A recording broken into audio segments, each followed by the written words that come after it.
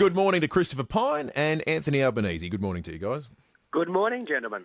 Good morning. Well, I'm not sure if you'd call it the big news, but certainly one item of news this morning is that the man who came within a bee's whisker of becoming Prime Minister 14 years ago, Mark Latham, is now a member of the One Nation Party, and he's going to be running for the New South Wales upper house at the next NSW election. Your thoughts, gentlemen, starting with you if we can, Chris. Well, my first thought was that he'll probably get elected.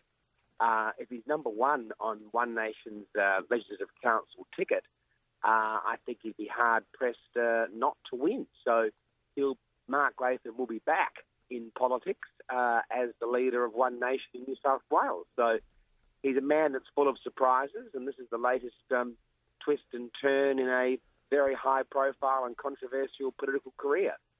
What's your assessment of Latham, Albo? Were you a Beasley person, or did you switch over to Mark Latham ahead of him becoming leader in the run-up to the 2004 election? The only time I've ever pleaded with people in a leadership ballot, as opposed to just lobbied, was to plead with them to not elect Mark Latham as leader of the Labor Party, which I did. He won by one vote, tragically. And I think the country probably dodged a bullet, frankly, in not electing him Prime Minister, given the erratic nature of his political engagement ever since. I think this will end in tears. I think Christopher's probably right. He certainly is favoured to get elected as number one on the Legislative Council ticket. It's a very low quota. You don't need that high a vote. But there is no question that he will fall out with Pauline Hanson, just like he's fallen out with David Leyonhjelm, just like he's fallen out with everyone he's ever had associations with over the last 20 years. How do you go from being a Labor person to a One Nation person? Do you see it as an ideological thing, or rather, as you alluded to, is it just his personality that he just seems to get to a point where he burns everyone and moves on to find new meat? Oh, I think it's a personality thing. Mark has a chip on his shoulder, and always has. The signs were there. The incident with the taxi driver, the anger issues, the erratic policy issues. He was out there favouring flat tax at one stage. He's pursued all sorts of different policies that are contradictory over the years. And I mean, the tragedy here is this is a guy who people in southwestern Sydney, working people who couldn't afford it, chipped in dollars week after week to send him through university, one of their own, so he didn't have to work his way through university like a whole lot of other people do. And he turned his back on them. And, this is a guy who has no self-awareness. And I think that's why it always ends in him falling out, whether it be the falling out with political colleagues or indeed professional. This is a guy who's been sacked effectively from a whole range of media jobs that he's had. He used to have a column in the Sydney Daily Telegraph. He had a column in the Financial Review. He had a show on Sky News.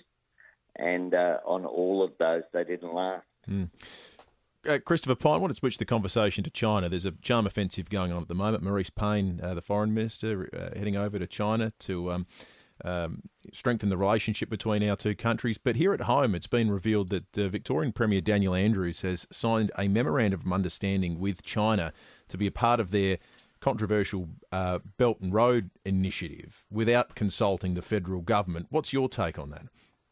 I think this is a really interesting story, and I think there's a long way to go on this story. I was very surprised to see that Victoria, a state, had signed a memorandum of understanding with China, a sovereign national government. Now, I know that they consulted the Department of Foreign Affairs early in the piece and then went ahead and negotiated their own Belt and Road Initiative infrastructure memorandum of understanding. I do think that Daniel Andrews needs to release this memorandum of understanding during the Victorian state election so that people can see what Victoria has signed up to.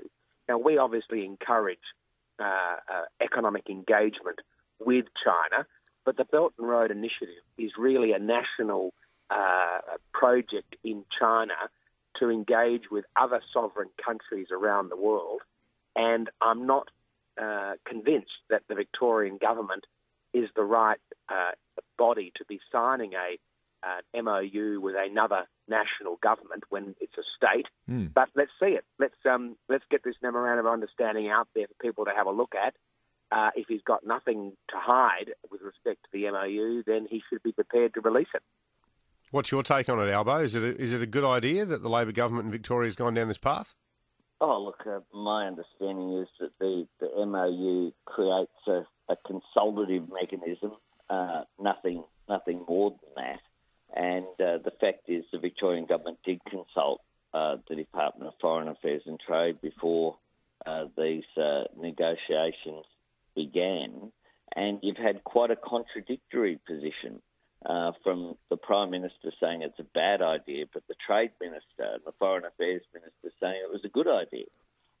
So I think this is much ado about nothing, really. What we've said is that we'll examine any Belt and Road Initiative projects on a case-by-case basis and act in Australia's national interest, and that's what we should do. I was very critical of the decision to lease the Port of Darwin to an entity that is certainly Chinese controlled.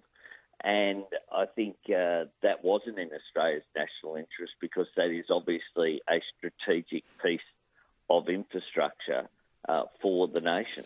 Contradictions potentially on your side too, Albo. There's a senior Labor MP quoted in the Australian this morning saying that this must be stopped. And you're saying it's much ado about nothing. So, you can always find one. Right. I can probably name them. Okay, you can. Yeah, feel free. Who is it? I can probably name them. Well, if you want to rent a quote about a position that's hostile to China on any issue, what particular, there's one in Victoria you can go to at any time. Okay. Well, who is it? Who is it? I don't know who you mean. Yeah, we're South Australians here. You do. Work it out. There's got to be some intrigue. Hey, just quickly before we let you go, this is just for you, Chris. When's the ScoMo Express coming to South Australia? The old ScoMobile. Well, it's going very well in Queensland. It's much loved. The plane or the north. bus? It's on its trip north. It's going very well. The good thing about ScoMo is that he's going to campaign relentlessly right through to election day because it's too important to let Labor back into office. They've already lined up the curtain sizes in the ministerial wing, the Labor pay. They're so certain of winning. But I think ScoMo is going to give them a real run for their money. When are we going to see it on Lower North East Road, though? Well, hopefully soon. I mean, I can't wait to get on the ScoMobile and head wherever the Prime Minister wants to go. I'm 100% with ScoMo. Albo will be waiting on Marrickville Road with a box of tomatoes until it turns up. You went under the bus with Malcolm Turnbull, Christopher. No way. Good on you, guys. I'm still standing. Thank you. I'm still standing, yeah. Chris Pine, Anthony Albanese, Two Tribes.